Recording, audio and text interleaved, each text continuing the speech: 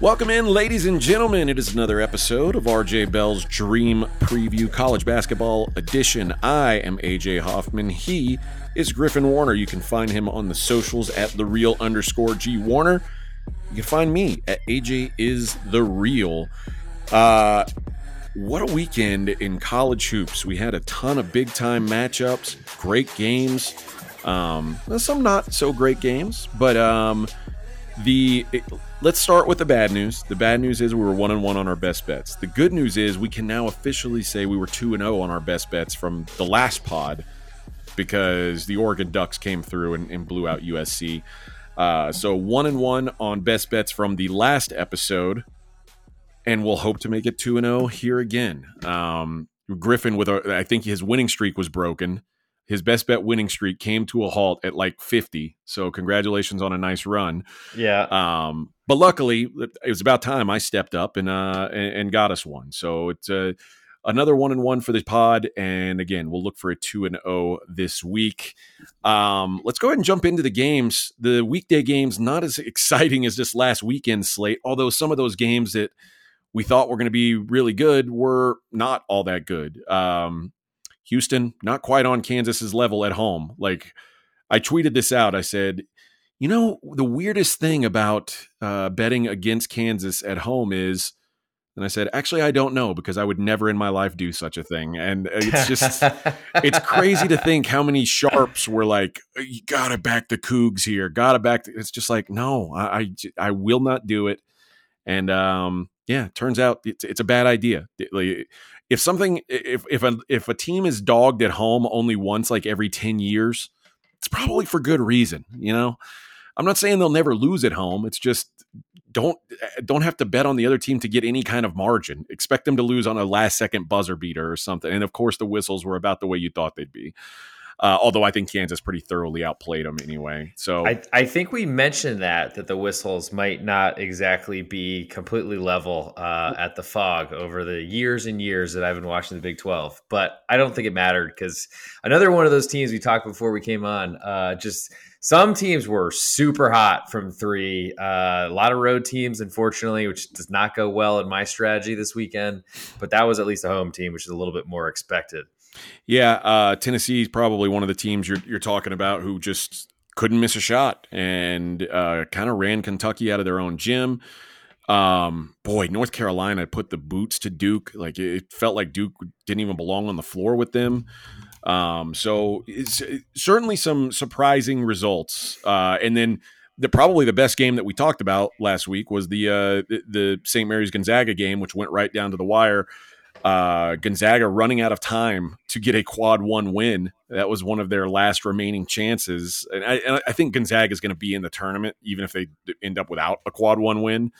But boy, they're going to be they're not going to be the seed that we're used to seeing them. Let's just put it at that. All right.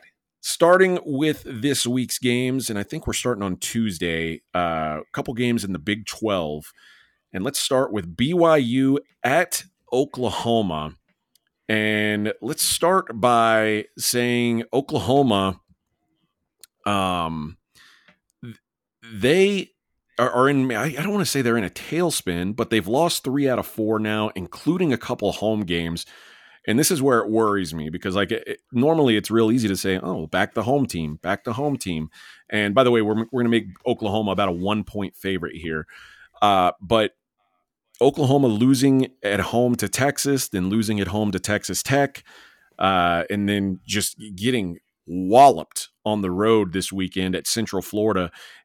We talked about OU's talent maybe not being as up to par with some of the top teams in the Big 12, but I do think they're very well coached by Porter Moser. Does it matter in this situation? They are a good 3-point defense team, and that is important against this BYU team who obviously wants to shoot, but does a good job of scoring inside as well. They're number 2 in the country in 2-point percentage. And BYU just went on the road and got what I would have thought was going to be one of their tougher road trips. I'm not that West Virginia is good, but that's always a tough road trip. It's the furthest road trip for BYU. And they went and took care of business there, and that's coming off the win against Texas. and actually playing Houston pretty tough. So maybe BYU, who seemed like they lost their rhythm early in the season, is starting to find it back. And Oklahoma is sort of a team looking for their mojo right now. What do you think what do you think wins out in this matchup? Home court or the hot hand?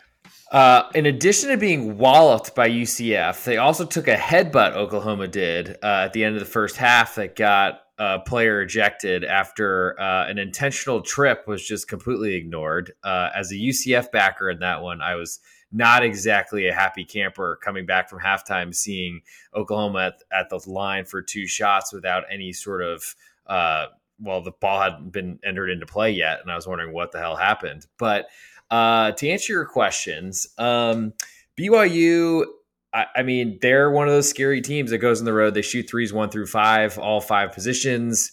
I don't know how Ali Khalifa, Egyptian, big center. I don't know if he's really capable, but he's at least a threat out there. And that kind of meshes pretty well with John Hughley, who's like the kind of a backup center, I'd probably call him, for Oklahoma, but has had great 3-point numbers for a lot of the season. I think that's been deteriorating lately.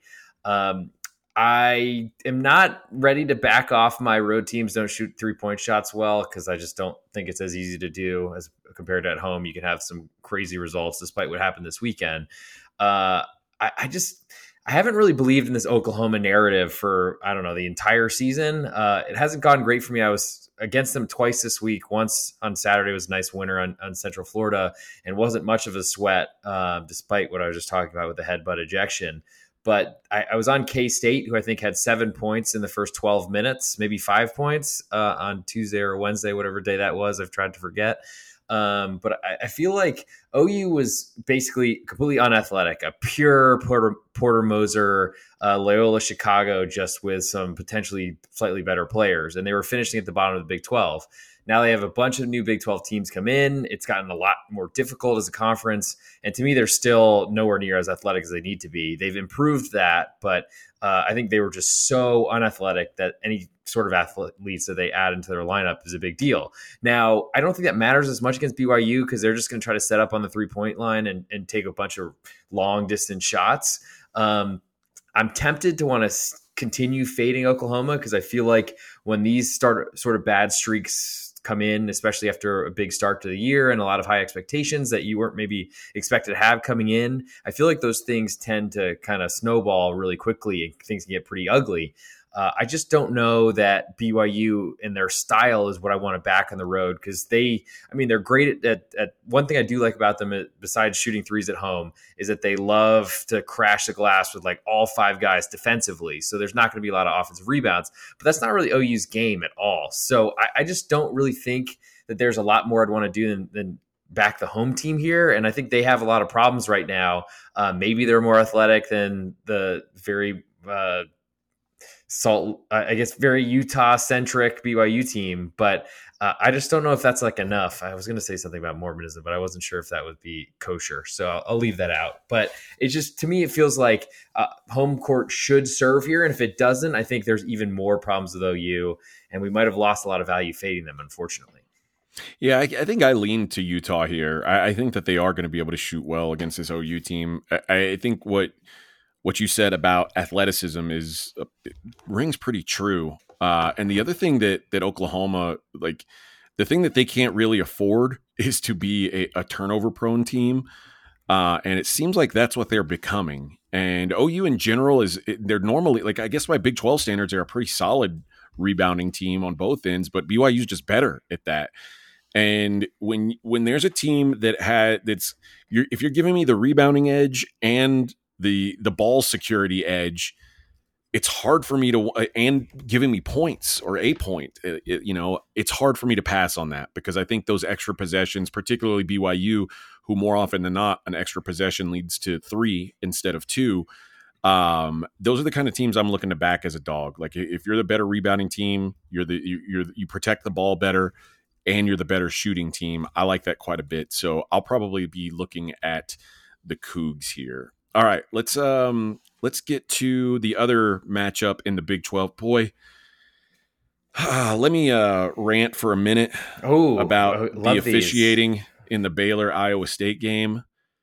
You talk about the home whistle at Fog. You know who did not get a home whistle was the Baylor Bears, to the And they point spent where all this money on this whole new arena and stuff. Shucks, I feel so bad for man, them. like they were. I mean, when the athletic director says he's making a phone call on a Sunday to the conference about the officiating, which, to be fair, I mean, I've never seen a coach. AJ, sorry to jump in, but I don't think a Okay. lot of people are Texas-based listening to us right now. So that's a really significant type of move for someone from the most hallowed university in the state of Texas, in Waco, Texas, where Baylor, I mean, that to me is one of the most religious places, I think, on the human planet that we know so far. And yeah, and their AD was on the phone on Sunday bitching out the Big 12 officials. Ooh. And have you ever seen a coach actually get ejected for leaving the coaching box? I've never seen it. Like, I see warnings all the time. I've never seen a coach get ejected. Like, I was frustrated with Scott Drew at the time because it's like, dude, keep your cool. But then it's like you can't eject the coach for that. They hit Baylor with 3 technical fouls. Baylor was up 15 points, and before you knew it, they were down. I mean, it was just mind-boggling. And Baylor goes on to win the game by 2 as a 3-point favorite. Of course. It was like someone violently punching me in the balls, is what that game felt like. But I do feel like in general, when they're not melting or being melted, this team's kind of finding something. I think they went through their bad stretch, and I think they're coming out of it. I mean, the first half against Iowa State, they just looked like Iowa State didn't belong on the floor with them, and that's a pretty good Iowa State team.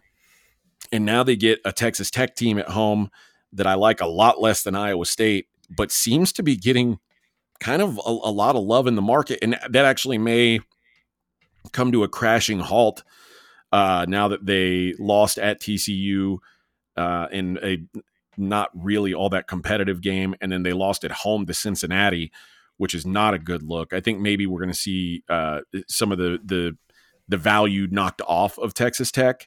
But I still think I'm looking to back the Bears here. And, both teams coming off non-covers, I think that anybody who watched that Baylor game is going to say, yeah, Baylor should have covered that game. I think that they come out pissed off after this last game, and I think they have a statement win here against Texas Tech. What do you see? And so you're saying Baylor -6 for this one, is that right? Yep.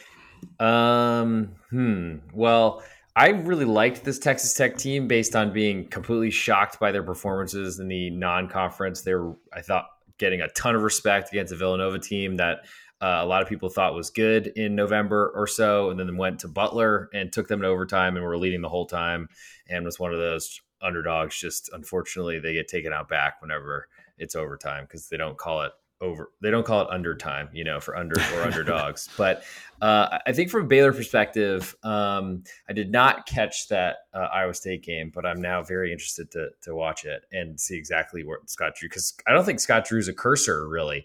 I mean, maybe he might be, but I think he's part of aligned with the religious mission of Baylor University. So I'll leave that where it is. There's been way too much discussion of that so far, but I think.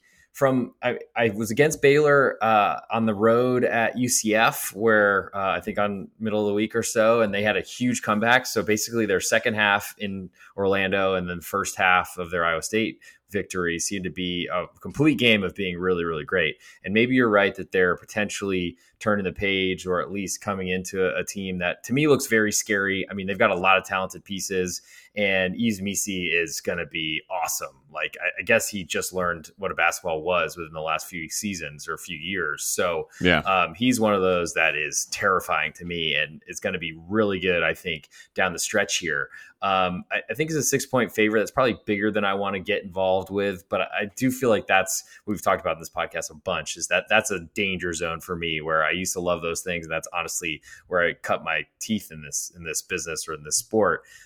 Texas Tech, I feel like, is a team that I want to back at home in the Big 12. They I thought were like not as bad as the score looked at Houston, where it looked like a blowout and they were a huge underdog. But I feel like that's been that was almost like they took a big lump in that game and haven't really recovered since. So I'm going to need to see some better performance from Texas Tech in order to get involved. And I think for now, I'm looking to play Baylor at home and not really fade them. I still feel like on the road as a favorite, there's something I'd like to be against, but I'm just not sure how much that's going to happen because the Big 12 is just so rugged. Yeah, and the one thing I worry about with Baylor is this might be a look ahead spot as they're next up at Fog at Kansas on Saturday. So it may end up being something that I end up not playing. Like you said, it's a big number, and 6 may be short given what we've seen. These Big 12 teams, every Big 12 home team is instantly getting hit. So if you want a 6, you're gonna have to be really early to it, I imagine. And yeah, not sure I'll be involved. Although I've been backing Baylor pretty consistently this season, and mixed results, I would say. And then let's not forget the time I backed off Baylor at Austin when. I feel like I'm in trouble now. Yes, there was a time. There was also a time where we both took them against Michigan State, and that went horribly. That is true.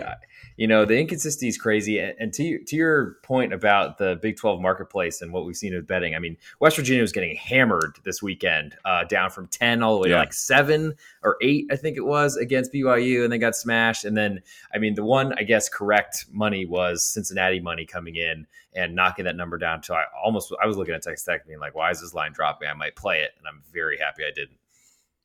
All right, let's go to the SEC where it just means more. The Egg Bowl, the Hardwood Egg Bowl, the Hardwood Boiled Egg Bowl, maybe. I don't know if that's a thing, but that should be a thing now that I think about it. Alabama at Auburn will go with the Tigers as about a 3.5 point favorite at home. Auburn, one of these teams that does have, at least so far this season, an elite home court edge. And it felt like this week was one of those weeks where, and it felt like everybody was like, okay, this is where Auburn kind of crashes down on the road. A lot of people back in an Ole Miss team. That was me. One of them. It certainly felt like a good spot. An Ole Miss team that hadn't lost a home game yet this season, going up against an Auburn team that has only lost games away from home. It felt like maybe that was the spot to back them, and they just went in, and it was, I guess Ole Miss played them well for about a half, and then the second half Auburn just railroaded them. I mean, they destroyed them in the second half. So Broom, again, he's that team. As far as rebounding is a big deal for this team. They had 42. Ole Miss had 26. Johnny Broom had 9 of those boards. I mean, he's just a problem to deal with. And I wonder if this Alabama team, who doesn't seem to care much about rebounding or defense, those are things that worry me, particularly going on the road. And we've talked about this a lot. If Alabama's going to win, it's going to be because there's nothing to rebound because they just hit all their shots. On the road, I trust that less. So I sort of lean to the Tigers here, even though Auburn in general is a team I've been looking for a good spot to fade. I don't think this is it against an Alabama team that I just haven't really trusted all season long. What do you think? Now, I want to say, I think it's the Iron Bowl. I think you called it the Hard-Boiled Egg Bowl. Oh, I was thinking of Mississippi and Mississippi State. I think you had Ole Miss on the mind, which I think so. Yeah. That was not super fun for me this weekend. So Ole Miss up 9 at halftime. I think they started out 10-2 or something like that. About the best dream start you could have. And then it turned out that Sharp, their 7'5" giant, was out, and they were starting to play Brakefield, who's basically a small forward at center for a little while. That probably explains some of the rebounding edge. And what ended up happening in the second half was they just went to Jani Broom, and there was no stopping him any sort of way. And Chris Beard didn't really have a lot of options. He just looked kind of out of it, upset. Maybe there's some other stuff going on off the court. We'll never know. But it just didn't seem like a great scenario for me to have an Ole Miss +3 ticket, which was bet down pretty heavily. And I was like, Here we go. Why is this number dropping a lot when there's injury rumors and things like that? But and the things looked really good, but credit Auburn. They had a great response. It was one of the bigger crowds. I mean, back-to-back after Mississippi State in the Hardwood Egg Bowl, where they had a huge sellout and then sold it out again, back-to-back games, and it's just a few days. So credit Auburn for a huge win. And 3.5 seems really short to me. I feel like Auburn has gotten a lot of respect, especially on the road so far in the SEC. It hasn't really worked very well for them. I think this was their first quad one victory. Alabama, of course, gets a ton of love because their analytics forward coach, former math teacher, who basically does everything he can to game the system. Auburn, to me, just looks really tough. And I feel like they want to play this game of Ole Miss, to me, like, despite playing really well, I think they kind of fell in love with this scramble game. We keep doing egg stuff, but they like literally were just running so much, and that's exactly what Alabama's going to do. So I feel like that was like the perfect preview for Auburn, just to be ready for that. I don't love a lot of the Auburn pieces. They are completely nuts at times, and it really is a scramble drill, and it feels like everyone's hair's on fire, and they're just trying to find a bucket to put their head in. But at the same time, they're good enough, and I feel like when I look at Alabama, I just have not been impressed with them this year. I've picked some bad times to be against them where they shoot and make 50% of their threes. I don't think that's going to happen in the jungle. This is a big rivalry. And usually I think Auburn is much more fired up for this game than Alabama is. I don't know necessarily that that's the case here, but I don't think there's any chance that Alabama is going to catch an Auburn team that's like sleeping or not ready to go. And to me, a 3.5 point spread is too small and is something that I would back Auburn with if we do see that number. Yeah, on my matchup notes, I've got last opponent, and it's Mississippi and Mississippi State. So when we went into it, looking at that, I was like, oh, Egg Bowl. Yeah, I'm an idiot. So I'll be and of course, this is one of the shows where I gave out my Twitter handle, so I'll just get roasted for that. No big deal. So it looks like we agree that the only way to go is to back Auburn here. All right, let's get one more in before best bets, and let's go out to the Pac-12. And we will go with Utah and Arizona. We're going to be at Utah, Arizona at Utah. We're going to project -4. Utah coming off another win at home over Colorado, a win and cover at home. And we saw Arizona play tonight as we record this on Sunday night. And Arizona got a win, but it was not easy because they were down 10 points at halftime to Stanford. That's not an ideal place to be. Of course, they're at home, luckily, and they were able to turn it around and get the job done. But this Arizona team is certainly not unstoppable. There was a lot of times last year where you could have looked at Arizona and said, man, maybe they're the best team. And of course, it ended up not being that way in the tournament. But this season, I don't feel that way at all. I feel like this Arizona team, if anything, the fact that they're sitting 4th in KenPom makes me feel like maybe this Arizona team's just overhyped.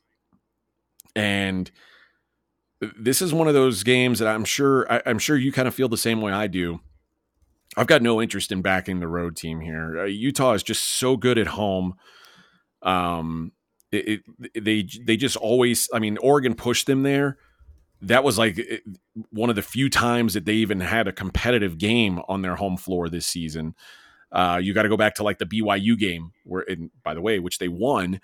But they are just they're tough to beat in Utah, and particularly for these teams that aren't super accustomed to the elevation. And Colorado's probably a better team than Utah, and it didn't matter. Utah took care of business on their floor, and this Arizona team that I feel like is more vulnerable away from home, already losses at Oregon State, lost at Stanford. They have shown me that they are not a juggernaut, and if you're losing at Stanford and at Oregon State, which I don't think of as really tough road trips, I think you're going to have a really hard time on this Utah trip. So I like Utah here as a dog, pretty much of any number. I don't know what exactly it'll come out. I'm projecting it 4, but if it's 3, I'll be on Utah. If it's 2, I'll probably be on Utah. I think if there's a plus, I'm probably going to be on Utah. What do you think? Yeah, I was kind of surprised by a ton of line movement this weekend on Utah hosting Colorado, because to me that was a pretty much 2 teams that consider themselves NCAA tournament teams in the Pac-12, which is way down. Utah did beat Arizona pretty handily last season, then got smoked on the road in Tucson, but Arizona shot 4 for 28 from three. I think that's a nice little 14%. Not exactly what you're looking for, especially as a team that has some big time scoring droughts, it seems. Arizona are really fickle, really hard for me to understand. The nice part is that unlike when I backed Oregon against them in a home game, they hadn't just lost to Oregon State. So it's a nice part that they got a double-digit win, maybe not as comfortable as that final scoreline looks, and just smashed California as well right before that. So to me, that's a good spot as any for Arizona to potentially be sleepwalking. I thought based on the big move from, I think, Utah about a pick 'em or -1 when the lines opened on Friday to then I think closing 3.5 or 4 point favorites. I thought that meant Raleigh Worcester was going to be back, their point guard. He didn't play, so I don't know what his deal is. He's been out for a couple games. I think what the move was more about some availability for Colorado. Luke O'Brien didn't play. He was a game time decision. He ended up not playing. So I'm guessing it was more of that, if anything. Maybe. I mean, to me, Luke O'Brien doesn't mean anywhere near as much as a point guard for Utah when Utah's been getting absolutely waxed by some of the lower teams in the conference. I think lost by double digits, maybe 20 plus to both Washington schools. So I was like, this seems weird. Yes. I mean, as we've seen, and as I've kind of documented already on this podcast, the market is great sometimes, but also sometimes it'll bet the crap out of some team like West Virginia and then see them get waxed. So I was a little bit thrown off by all of it. And I was like, okay, well, we'll see how this goes. And of course, Utah ended up, I think, taking a big lead and then kind of almost choking away at the end. Yeah. But we're covering, and that's all that really matters in this business that we're in. So I'm into Utah here. I think Arizona, usually they're so much bigger than everyone. Utah is one of the biggest teams, as you've mentioned on this podcast a bunch when we've talked about it this season. So if you don't have that advantage there, it probably means more outside shots for Arizona and more hero ball from Caleb Love. So give me Utah with any plus number, as you said. All right, let's get into best bets. Before we do, let's tell the people how they can save some money at pregame. Yeah, so we were all in on the UNC Duke game this weekend. And so we gave the promo code Carolina15, maybe because it's alphabetical order or maybe because that's who we thought would win. But now we got the other side. We got Duke 15 for all you Dukies out there, as Dick Vitale would say. You save $15 off for all listeners of this college basketball podcast, but only for listeners of this college basketball podcast. It's good for 7 days from the podcast release. You got until the 12th of February, but why wait? Go pay 15, or I guess save $15, use it, win some money, buy your loved ones a nice little Valentine's Day gift, or roses, chocolates, jewelry, I guess, is usually how it goes, but don't ask me because it usually goes really poorly. So I won't give any advice in that degree, but just use that promo code Duke15, DUKE 15. I don't think DOOK 15, though that's the way Dick Vitale says it would work. But no alternate spellings. DUKE 15, and that'll save you $15. Anything on the pregame.com website. All right, let's jump into best bets. I'll take the lead here. I'm going to go with a Tuesday game, and I'm going to go with a WCC total. And I know the only, people were so excited last pod to bet an Ivy League road favorite. And I said, you know what people will love even more than that? Betting a WCC under. And that's what we're doing, baby. We're going St. Mary's at Pacific. Under 130 is the projection for Mr. Pomeroy. 75-55 is the final that he's got here. These two teams played back in late January, and St. Mary's got a 76-28 win. That is not a halftime score. That was the final score of a collegiate basketball game, 76-28. Here's the beautiful thing about St. Mary's is even when they play bad teams, they don't really change their stripes. They are what they are. They keep their pace. There were only 61 possessions in that game, which is below average for their season. They are a snail anytime they get a chance to be. And while Pacific, if you look at their adjusted tempo, they're 136th, but most of that's because they're 107th in defensive length of possession. When they're on offense, they're slow. And they'll obviously be even slower against the St. Mary's defense that just smothered them last time out. I see no St. Mary's doesn't want to play fast. They don't. They're going to go slow on offense, and they're going to set up their defense and make you work for everything. So to me, this screams under. St. Mary's is they'll take pace if you bring it, but I don't think Pacific is really in a position to bring it here. They want as few possessions as possible. They're not they're not good enough on offense to want to go 70 possessions with this team. And I also think coming off of a nail biter with Gonzaga, if there's any spot for St. Mary's to kind of to feel like they can take the air out of the ball and just slow it down and get an easy win and go home, this feels like it. So I'm gonna go on. I'm gonna go with a really fun total here and go under in this St. Mary's and Pacific game. We're gonna project it at 130. I'd like it to 126. We'll go. Well, I imagine it's fun as long as the coins clink when you go take them from the machine or from the cashier's window, or as long as your balance goes in an up direction on your sports book of whatever casino you use or wherever the heck it is in this world, or with your guy or whatever. I think that works for the people, right? I got limited to a $300 college basketball total on Houston and Kansas. Oh, whoa. At what would be considered a pretty major book out here in the desert. They said, we'll let you bet 300 on that. I was like, on Kansas, Houston, that's my limit. Okay. All right. Well, wait till I come at you with the extra games. That's wait till you get a WCC Tuesday night total, right. baby. My goodness. All right. Where are you going with your best bet? You're going to have to be taking that big suitcase across all of those strip type of casinos, you know? For my best bet, I'm going to go back to the East Coast, and I'm going to go with Xavier. You're projecting a 3-point favorite at home against Villanova. Played up to -4, but probably will be in that sort of range. I mean, seeing Xavier close as a 3-ish, maybe even less than that. I think 2-point favorite it was at St. John's this week. So I'm just really not trying to kind of keep it simple, stupid is what I'm doing for this season, really, which is backing home teams with good crowds that are hosting teams that I think have some flaws, to say it that way. Villanova in a tailspin, had a game with Providence tonight, but on Sunday night as we're recording, or finished earlier. But I just feel like Xavier is trying to get some sort of momentum going for a tournament run to get an at-large bid. It seems like that's probably not likely, but it's hard to say. I mean, you might as well start building now for a big tournament run in Madison Square Garden as we head into March. So take Xavier, probably see -3, but all the way up to -4 for my best bet on this episode. Yeah, I'm not sure if Xavier's like. I know they're battling to be a tournament team. The St. John's win this last week, like you said, I think that's a big win for them.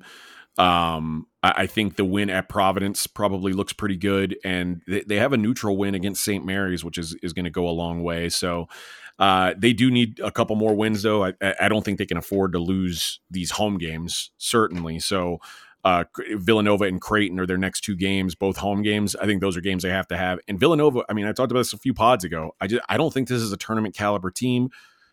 They had lost 5 straight. They'd lost 6 out of 7, with the one win being DePaul before they finally got a win today. I don't even count DePaul as a win. It's like, you're supposed, if you lost to DePaul at home, you should just be kicked out of the Big East. But they did kind of right the ship today against Providence, but I'll look to buy the bounce back here. So like now, people, look at Villanova. They look pretty solid. It's fixed. Kyle Neptune, baby. By all means, think that. When it comes down to do I trust Sean Miller or Kyle Neptune more? I don't know how long my Sean Miller list is, but I know Kyle Neptune is somewhere below him on the list of coaches that I trust. So I like that play as well. So Xavier -3 gets my stamp of approval, and hopefully that leads us to a 2-0. Griffin, thank you, my friend. It's always a pleasure. Thank you guys for taking the time to listen to this episode, and maybe telling your friends about it. Maybe tell them to leave a review, but obviously a 5-star review. That would be the best. And maybe say something nice about Griffin. I don't know. Yeah, that'd Let's be great. not go too crazy, but just, make him feel good about not having a Valentine this year. We don't need to beg, okay? Griffin, thank you, man. We will be back on Thursday night with another weekend episode. Best of luck to you guys out there.